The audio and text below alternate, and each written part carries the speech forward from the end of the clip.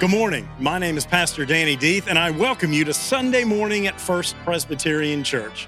It is summer in Columbus, Georgia, and we are doing some things in new and different ways, and we encourage you to hold true for your faith as well. Let's seek God in some new and different ways. We can do this together. We're glad you're here. Come on in.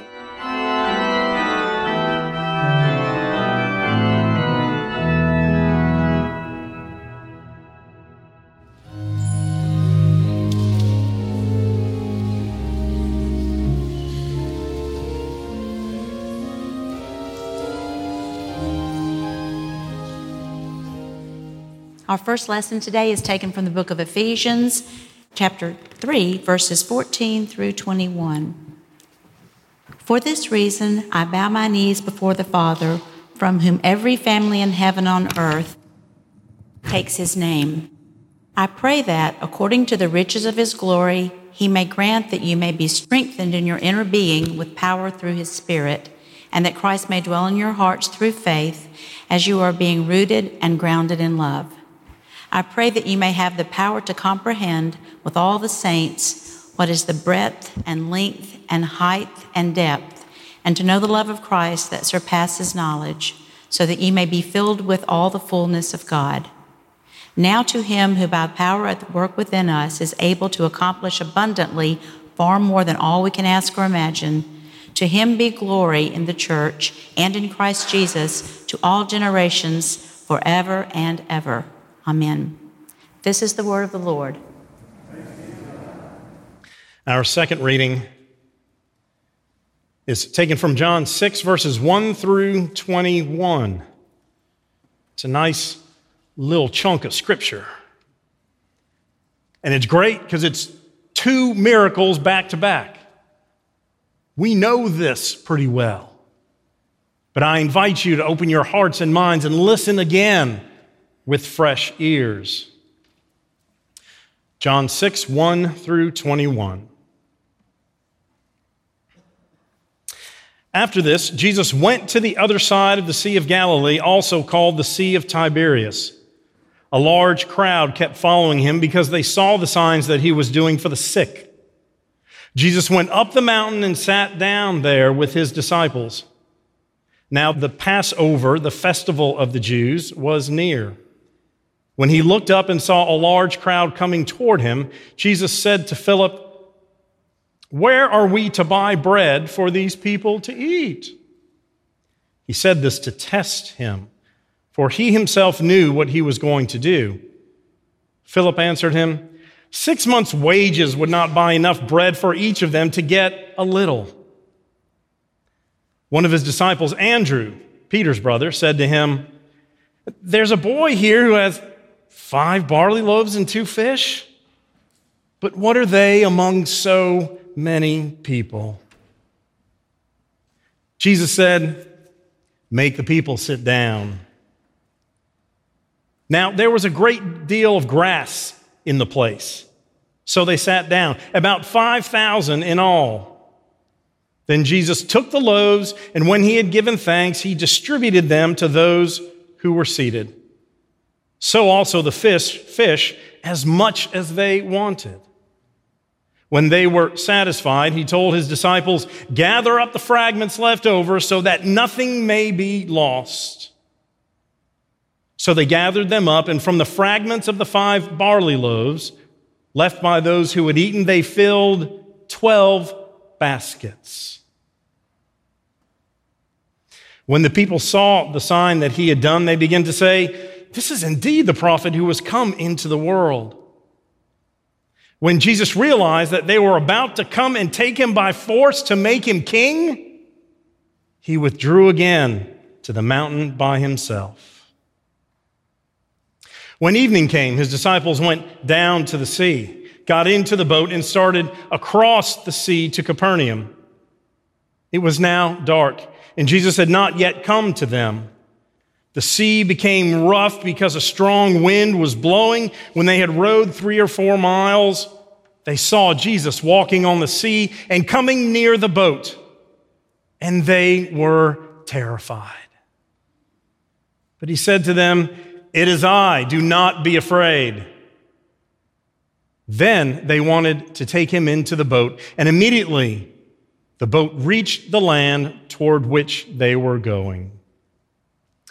All of this is the word of the Lord. Thanks be to God. So a priest and a pastor don't go into a bar, but they are standing on the side of a road near a bend in the road, and they each have a sign. The priest has a sign that says, "The end is near." The pastor has a sign that says, "Turn around, it's not too late." Well, here comes the hot dogging teenager. Says, "You idiots." He's shaking his fist, guns his car, speeds out right in front of them.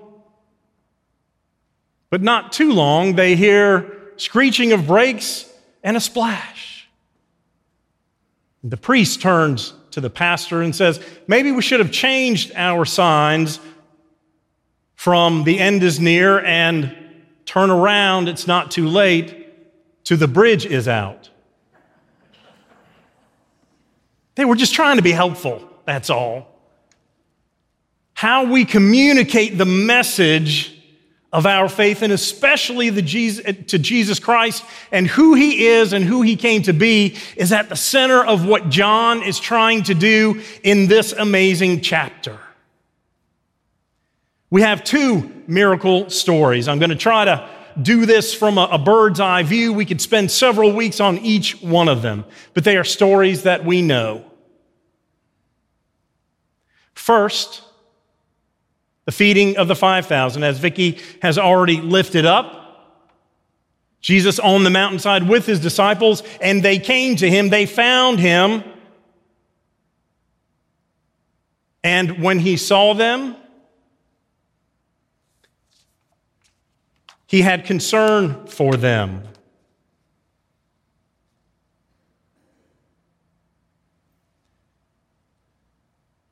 And Jesus asked Philip and Andrew were the two disciples in this first miracle, what are we going to do? How do we feed all these people? And that's 5,000 men. There were thousands more with women and children. 7, 8, 9, 10,000 gathered. That's a lot of people. They're all out there. They're remote, in a remote setting. Plenty of grass, but that's not going to do much for you. And Jesus says, "Have them sit down." Almost dovetails to last week's sermon about Jesus taking time not only to heal the people that he saw before him. He saw them not as a problem, but as people who needed his help, but also as taking time to spend time with God and get away from the hustle and bustle and making time to be with God, that we can be fed and we can grow. Tell them to sit down. And they did. They all sat down. And so the dialogue continues. First with Philip responding to Jesus' question, how are we going to feed these people? Then we get two kind of whiny responses.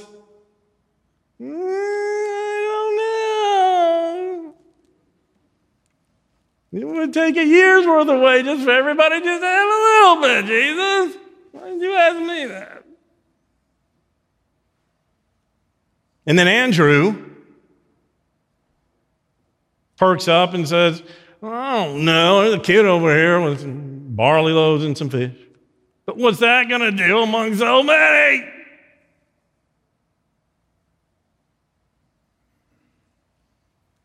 And Jesus takes it, as we know, after they have been seated in the grass, feeds them somehow, some way. A miracle, a true blue spectacle, a miracle in you. Who was that, anybody? It's Barry Manilow, thank you. A true blue spectacle, a true miracle. Yes, it could have the stone soup kind of feel where everybody felt moved because But I think it was a miracle from God. I think we don't have to try to explain it in a way that makes God more manipulative and pushes us in a shameful fashion. You people ought to feel guilty and horrible about yourselves. Look at this little boy who has nothing. He has the traveling food of the poor, barley loaves, not even wheat loaves, barley. That was the lowest on the bread totem pole. And a little bit of fish. He shared it. Why can't you? I think God more than manipulates here. I think God creates a miracle through Christ.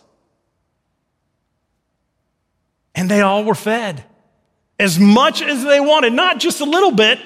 It says as much as they all wanted.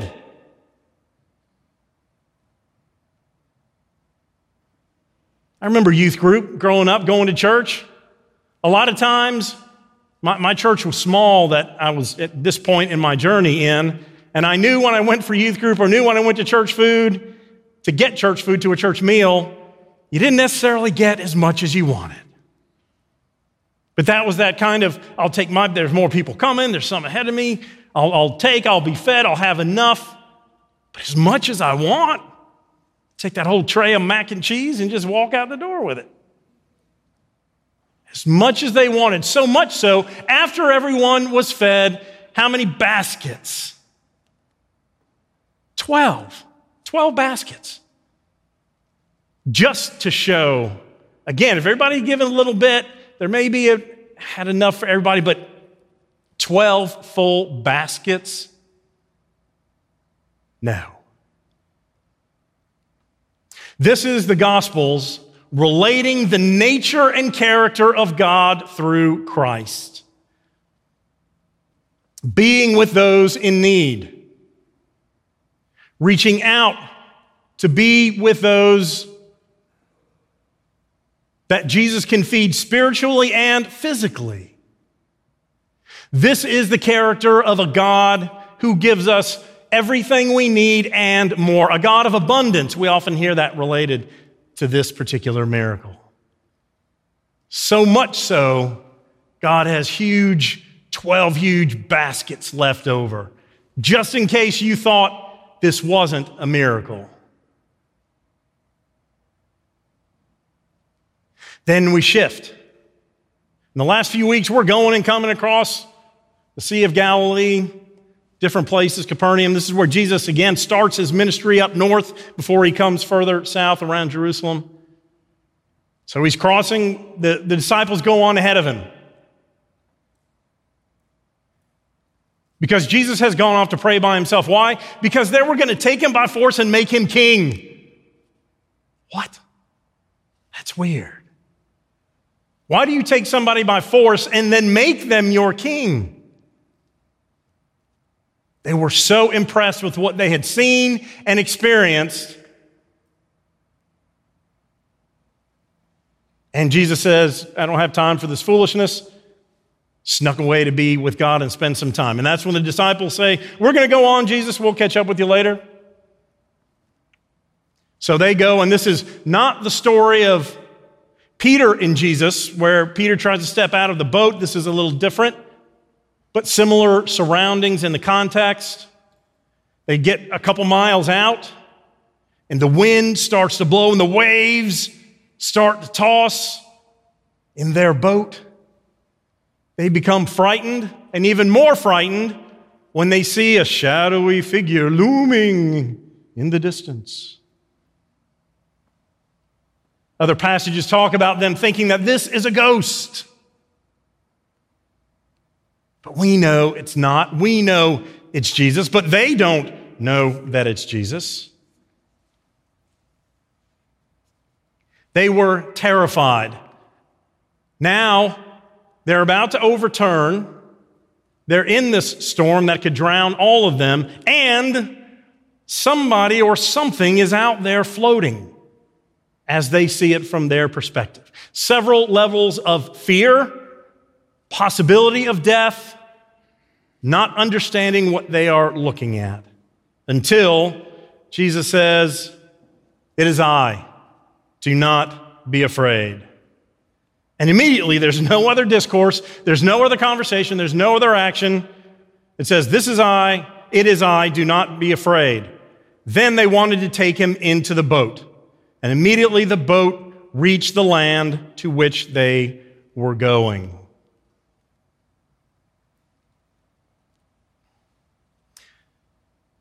So the pieces of the second miracle story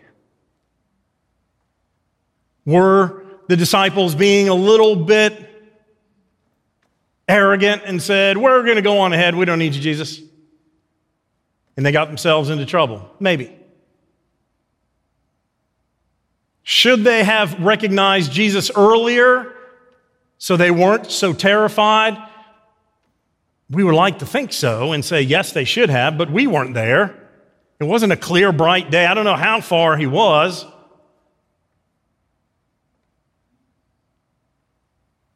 But their issue at first was that they didn't recognize Jesus, and that prompted more fear. And as soon as Jesus said, "It's me, don't worry, do not be afraid," that refrain again and again and again, when we hear angels appear, when God manifests God's self, often the first words are, "Do not fear." So immediately those disciples, after Jesus says, "It's me," they go from fear to joy. Immediate fear to joy. They not only know what this entity is out here that they were afraid of and thought maybe a ghost, but then the sea calms down and Jesus is there.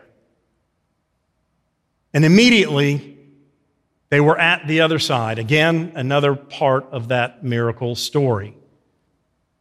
Jesus heals and calms the wind and the waves after feeding the 5,000. Again, stories we know. So what about these miracles speaks to us today, 2021 in Columbus, Georgia? There's still so much good stuff in here that God continues to speak to us about. Number one, sermon title is Seeing Isn't Believing. You could put necessarily, seeing isn't necessarily believing, because all those people, say up 8,000 to 10,000, were with Jesus and saw the miracle. Did they believe in him, or did they just see that miracle? Maybe some of both. The disciples, when they are in the boat, when Jesus says, "It is I," and they invited him into the boat, it's a verb, a Greek verb that John uses again and again, that also means to receive, lambanin, which he means that they saw him and they believed in him. And that's our first takeaway from this. I think so often we see or understand miracles in the world, but that doesn't lead us to belief.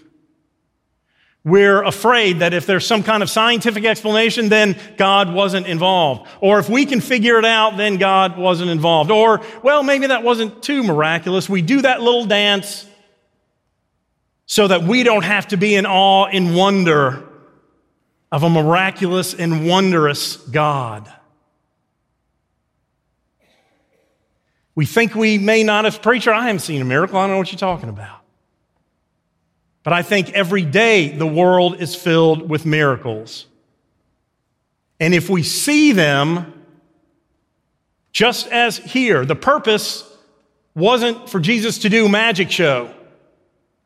It was to start to show people that there was something different going on here, a power that cannot be understood. And this is someone worthy of our faith and belief. But again, those are often two pieces. The disciples could have seen Jesus in the boat and said, "Oh yeah, come on in." Well, I'm not too sure. Maybe there was some kind of surfboard out there. Maybe he was riding a shark or a whale or something. There's some scientific explanation. And so we'll just our jury's out and we're going to wait and see him do some more things and then we'll decide. Nope. They saw and they had seen enough. And for them, this is the second miracle right in a row. But we have become so cynical. We have become so fact knowledge based in the sense that we do not believe what we do not see. And yet, even when we see, we do not believe. Because often that means response for us. Often that means we can't deny that God exists, that somehow Christ is real and that Holy Spirit is with us and fills us and surrounds us. Because it's easier to say, I will stay in my head and continue to weigh the pros and the cons and try to figure this out in a very intellectual Presbyterian way, rather than to say, I've just been a part of a miracle, or I've seen it, or I heard about this, or a friend of mine experienced this, or somebody in my family, or I saw a story. How else do you explain this? Miracles are but one piece, and we are called to see and believe, or it renders all of that miraculous nil and void. So see with eyes of faith and believe, friends. When we see the miracles, when you feel God in your life, that is indeed a miracle. We're not going to get these kinds of miracles in the same way. Some might. But day to day, the fact that we have access to a God through prayer, that God is there when we ask, how is that not a miracle? When we celebrate the gifts that we are forgiven and called into a life of joy and service and grace and service to others, how is that not miraculous? Well, preacher, I need to have that. It's a hypothesis. It's a working question. Okay, good. Yes. But don't stay out and wait till you're one of those 5,000, because you already have been. The issue is more recognizing when God is in your life and believing when we see. Number 2, a lot of John's gospel is about knowledge.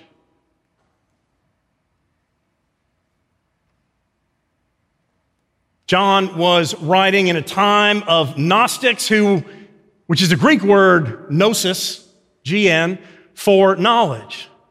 And John was writing later than the other 3 Gospels, because they were looking at Jesus differently. Jesus wasn't the Messiah. He came to reveal God, but was not a Messiah. And the examples of light and dark are very Gnostic. And the idea of the body being bad, the flesh bad, spirit good, also Gnostic pieces. But John is saying this isn't secret closed knowledge, as the Gnostics would say. Christ came so that all would have this knowledge. We are in a technology age. We have information at our fingertips in a way humankind never has. If you're like me, and I know you are, when you're watching TV, I am anti-commercial for the most part, which means that when I get to a commercial on one show, I'm watching another. If there's a commercial there, I'll go to a third. So we could be watching 2 to 3 things at one time. Family loves that, by the way. So we're watching something, we go to something else, and then that something else may have words across the bottom, may have things going on, could be watching a documentary on the Vietnam War, and then go back to Family Feud, and then go back to a movie. All of that, all the time. Our brains are filled with stuff, with knowledge. And yet, we are in an age of loneliness and despair and depression. We are in an age where, although we are overwhelmed with facts and figures and information, how to process that and how to apply the things that we need to is a daily challenge. Whose knowledge is right? My people or your people? My facts or your facts? It's so hard, we know it. Here, John's knowledge is power. We know that phrase, knowledge is power. But for John, knowledge about Christ and belief in Christ is power to do what? To live your life as a disciple, to go and do something in response to the knowledge that we have from knowing that Christ is indeed Messiah and Savior.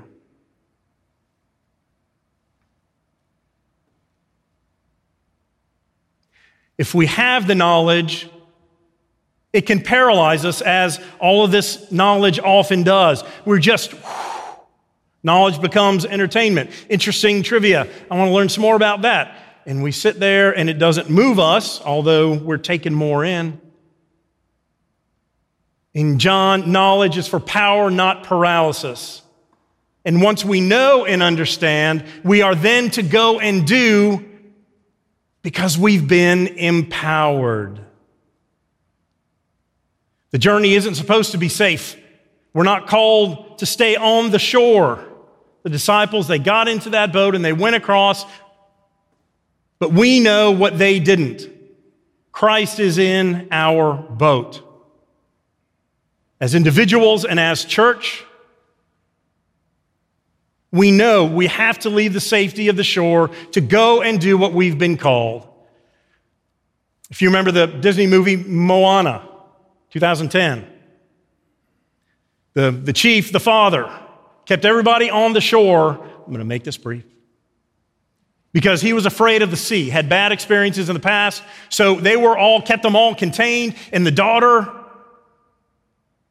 wanted to go out into the sea and explore and be adventurous. Father said, no. We're going to stay right here. And they started to die out because they would not be the people they knew they were. They had forgotten that they need to leave shore in order for them to grow and thrive.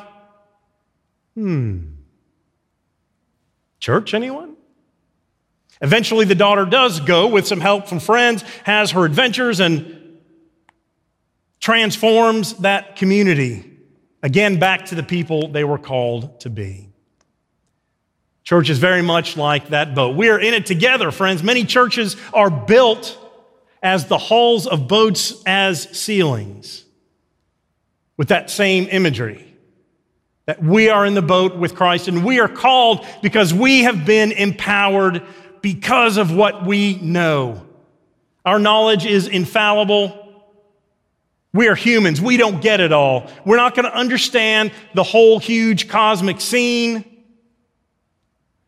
And once we realize that, then we can be open to God filling us and leading us. We know a lot of things, but we're never going to know everything. So don't let that be a precursor to your faith and walk with Christ. See and believe. And let your knowledge be power so that you act as a disciple in the world and care for others in Christ's name. Hallelujah. Amen.